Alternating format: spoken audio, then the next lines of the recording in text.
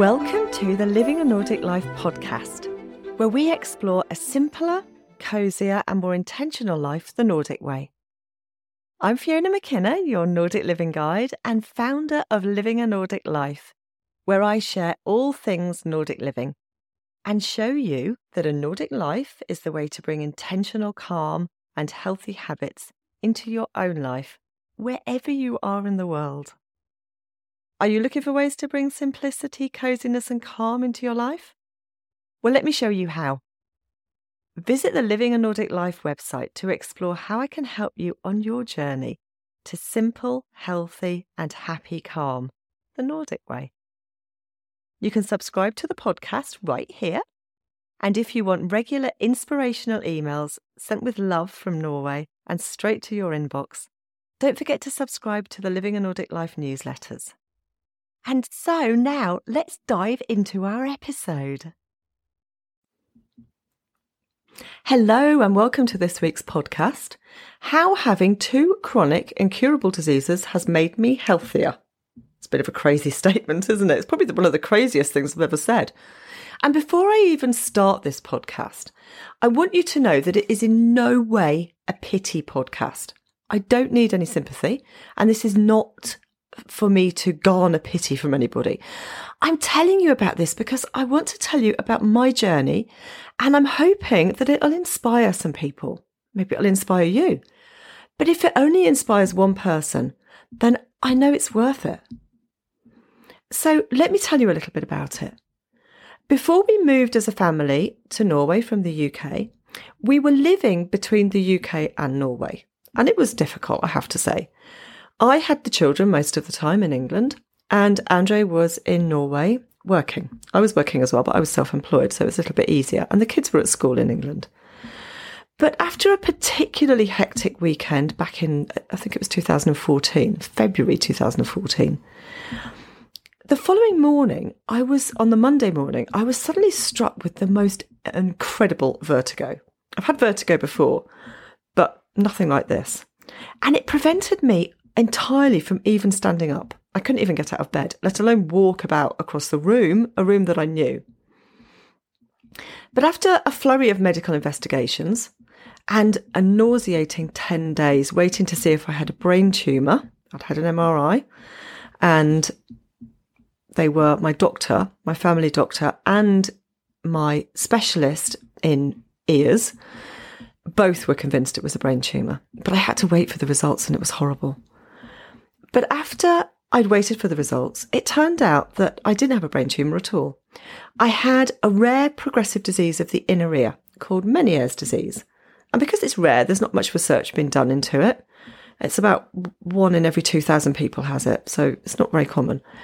And there's not very much research done into it. And so, it's not kind of put at the top of the list of things that need to be looked at. There's no cure. And I was quickly put on anti-vertigo drugs. And they were amazing. After a couple of days, I felt normal again. And it seemed to be manageable, and at least for the time being. But with no cure and very little in the way of intervention that wasn't completely gruesome, I have to say. If they want to test to see which ear it is, they spin you around in what's called a vertigo chair to see which ear it is that's affected. And then they blast some cold water into that ear to see if that has an effect as well. Then if it is that ear, that's even not the worst bit, you get either a strong antibiotic in the ear or a steroid injection into the inner ear. So it's gruesome. My consultant said, no, don't do that. And I decided I wasn't going to. And so the anti-vertigo drugs seemed like the best option. And it was great for a few years. But after a few years, I started to get a reaction to the medication. And I came off it and on it several times to see if it was the medication that was causing the reaction, and it was. So I had to come off it completely. Luckily, I had a really forward-thinking specialist doctor in ears, nose and throat. And he had been saying to me for months, you really should try changing your lifestyle and your eating habits because this is going to really give you control of it. And he wanted me to cut out coffee and chocolate and salt and a host of other things. And also be very careful about my lifestyle, making sure that I was sleeping properly, reducing stress, certain places I couldn't go with flashing lights, that kind of thing. So I already had some idea of what I needed to do. And this was the best option, to manage the disease with lifestyle and diet. And I embraced it wholeheartedly when I knew that the medication wasn't going to work. I had nothing else to do with it. Because otherwise it would have been a life of dizziness, deafness and motion sickness, and a lot of other horrible symptoms like brain fog. Luckily, this strict approach worked wonders. And it stood me in good stead when we finally moved full-time to Norway, because I had complete control of the disease. I didn't have to go to a doctor and I didn't have to get any medication. And I had no need to ask for medical help. It gave me this wonderful sense of control over my own body and my health and my destiny, and a unique view and well-being that I've kept tight hold of since. So when in 2022 I was diagnosed with another chronic disease, I was a bit prepared. In fact, I was very prepared for the possibility of having to manage it myself. It just came to me naturally that it would be something that I would probably have to do one way or another, even if I was able to take medication. And the disease was autoimmune thyroiditis, otherwise known as Hashimoto's disease. And it's quite common, but it's one of those diseases that's invisible. You would never know really if somebody has it. It doesn't show. And it's usually only detected by blood tests. The body decides that the thyroid gland, which is that little butterfly-shaped gland at the bottom of your base of your neck at the front, is a foreign body. And it decides to start to try to kill it off. And the symptoms can be pretty unpleasant. There is a lot of pain, which I was quite surprised at, actually. You think that there wouldn't be, but there is. And brain fog, again, I'd already been managing that, so I had some idea that was an enemy I knew well. Weight gain, gut issues, and vitamin deficiencies. And it's also a disease that likes the company of other autoimmune diseases. But when my doctor told me that he would not be prescribing any medication for it because my blood test showed that my thyroid levels were still within the acceptable range that the medical community had decided on, I knew I had to act myself. I tried really hard, actually, to convince him that I needed medication. And I had all these arguments for it because I thought that maybe that would be a good idea. And if my thyroid wasn't functioning properly. But he couldn't give it to me because those were the guidelines that they had to follow. And I would only get it when my thyroid was pretty much dead. So this might seem harsh, but it's the general medical opinion throughout most of the world, I'm afraid to say, and certainly here in Europe. It would have been the same that I would have had if I'd been living in the UK. But acceptable range is not optimal. And acceptable health is not optimal, is it? We want to feel our best.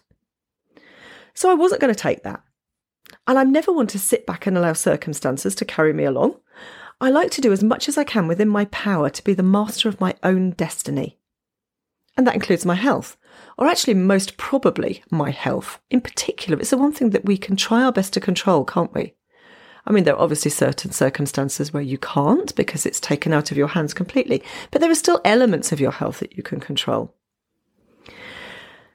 And for years, I've been embracing this Nordic lifestyle that I talk about all the time, and some Nordic habits that included a very healthy diet and lifestyle. So it was really easy to look to that to get me through this.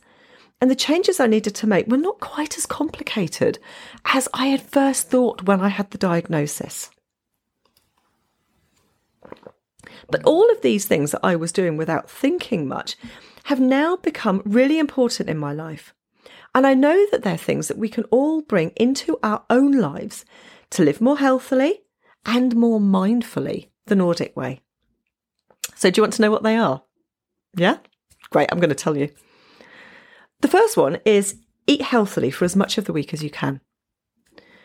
And it's fairly obvious, I'm sure, but it's tempting sometimes to forget it. And then a week passes, maybe 2 weeks, maybe even a month. And before we know it, our healthy eating habits have slipped away completely. I find that the best way to achieve a healthy diet is to fill the fridge and cupboards with all those things that I know I can eat. And I don't even buy the things that I can't. I don't buy biscuits, for example, cookies. I don't buy crisps because crisps are my temptation. I love crisps. That's chips if you're American. And I really thought I couldn't do without them, but they have two things. There's potatoes, which I can't eat anymore, but also salt, which was another thing I had to avoid with the Meniere's disease. So the best way for me is to avoid the aisle in the supermarket where the crisps are. I just don't go down there. So they don't come into the house. And if they're not in the house, it's not quite so easy to go out and get them, is it? So that's one of my ways of eating healthily through the week. But having said that, don't be afraid to treat yourself occasionally. And this really depends on what your diet will allow. If you're on a very strict diet because of your health, then maybe, your treat has to be something different. It might be some cherries, for example, or some strawberries, or a favourite meat, or boiled eggs. Who knows? I don't know what it is. And I have a fairly restricted diet now with no gluten, no dairy, sugar, and there's a few other things I can't eat as well. But there are still some treats that I can and I do enjoy, and it feels justified to have them every now and again. But if you're not as restricted as me, you can treat yourself whenever you feel like it. But here in the Nordics, we like to do that towards the weekend or in the middle of the week on a Wednesday. But what we don't do is feel guilty about it. We never do that. And this is the crucial part. Forget about feeling guilty and know that you deserve that treat because you've done the first thing. You've been eating healthily all through the week as much as you can. So do not be afraid to treat yourself occasionally or once a week. Why not? We deserve that. The next thing that always stands me in good stead is getting outside and moving your body. And I'm always talking about this. I think I probably talk about this in every podcast, don't I? You can message me and tell me if I do. I'm sorry if I keep repeating myself, but it is really important. And it's the one thing that I fall back on constantly. Nature is this great medicine. It's incredible. And when I'm feeling down or getting some symptoms that I know that getting outside will cure it. Or maybe not cure it, but at least make me feel better and raise that base level of happiness of mine if I'm starting to feel that it's very low. It also reminds me that there's something bigger than me out there. It's not all about me, even though sometimes we can feel like that, can't we? If we can't get out of bed, we feel like, oh my God, it's all about me. But it's not all about you. There's more out there. Get out there and remind yourself, even if you just stand on your doorstep, if you can't get any further, if you have a garden, you can go in your garden or sit outside for a moment or two. And just take it in. But be somewhere where there's nature and try to get away from too much urbanisation and certainly traffic. It's noisy, isn't it? You want to hear the sound of nature. Do what you can. This is something that my partner, Andre, who's Norwegian, taught me from really early on. I'm not sure where or when he decided on it because I don't know. He didn't tell me. He just came out with it one day. But I do remember having one particularly bad episode of vertigo and feeling incredibly fed up. I felt like it was never going to get any better. And I remember saying to him, I can't do anything at all. All I can do is stagger from one room to the next. That's it. I couldn't drive. I couldn't go out. Certain places I couldn't go. It just felt terrible. And it was all, for me, felt like my life was just going to be wall walking and falling over and motion sickness and looking like I was drunk at 8 o'clock in the morning. Because that's how you look when you have vertigo. You're all over the place. And he said, focus on what you can do and not on what you can't. And that simple statement's carried me through every bad moment that I've had with my health. What can I do? What can we do? We might not even be able to get out of bed that day because we feel that terrible, but we can still say a kind word to someone. We might not be able to cook dinner that day, but we can still listen to a friend talking or our children talking about something important. So focus on what you can do and not on what you can't. Some days the can is going to be really big stuff. You're going to get everything done, all the things. And other days the can is going to be really small, but you still can do something. Focus on that. Reduce stress wherever possible. We're always told about this, aren't we? It's been a thing that's fairly recent, I guess. That stress is something that does make us quite ill. If we keep at it, a little bit of stress, I think, is okay. But when you have it in your life every day, constantly, and it's really important, it has an effect on all kinds of things in our bodies. And it's worth keeping a close eye on how much stress we're getting. I've done some really stressful jobs myself. I was a chef in a busy restaurants, I have to say, and I freelanced as well. So I moved from one restaurant to another.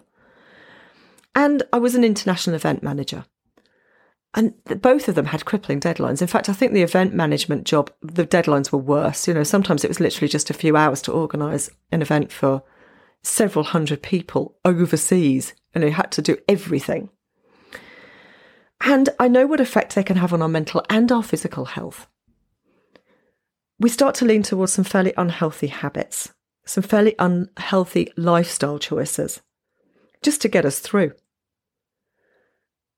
And it might not be the stress itself that causes the problems, but those lifestyle choices that we make that go with it. So try and reduce stress if you can. And a good way to reduce stress, if you're not able to do too much of that when you're working life, is to live more simply and intentionally. And you can choose that. A great medication for me is my garden. But if you have a window box or even some plants inside, that's enough. I really like growing things that we can eat. I love that. I like to have them dotted around all over the place. At the moment, I've got artichokes growing in pots. I've only grew them this year, so we're not going to be able to eat them until next year. So I'm going to take them through the winter, bring them out again. But they look amazing. And I've had tomato plants in pots as well. Again, they look amazing. And tomatoes are a really colourful thing to have, aren't they? So it brightens up anywhere. But it's simple and rewarding and slow. The slow, intentional part is the most important part, in my opinion. We're forced to stop and follow nature and the speed at which it moves. And sometimes nature's fast, isn't it? I could be really surprised by this. I'll leave my tomatoes for a day. I'll go outside and I have all these side shoots growing everywhere. Like, where did that even come from? I have to stop pulling them all out. And I was only out there the day before. Or a courgette, for example. Courgette growers will know exactly what I'm talking about here. There are no courgettes, are there? And then you go out the following day and there's this thing that is, like some kind of torpedo. Where did that even come from? Did I miss that? Was it under a leaf? It just seems to have grown overnight. But then there are other things that seem to take forever, like my lettuces. I really want them to grow and they seem to take weeks and weeks and weeks. It's like watching paint dry. But it's all at nature's pace. And it reminds us to slow down and be intentional with what we choose to do. Slow, intentional living can be whatever you choose it to be. It doesn't have to be gardening. But be sure that you're making choices and you're not being bowled along by life. Just stop and make those choices yourself. You can choose to slow down.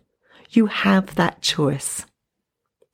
So I hope that this slightly more unusual podcast has given you a little bit of inspiration to take a hold of your health yourself if you have to, and think about the things that you can do and the choices that you can make and the ways in which you can have more control over your health yourself.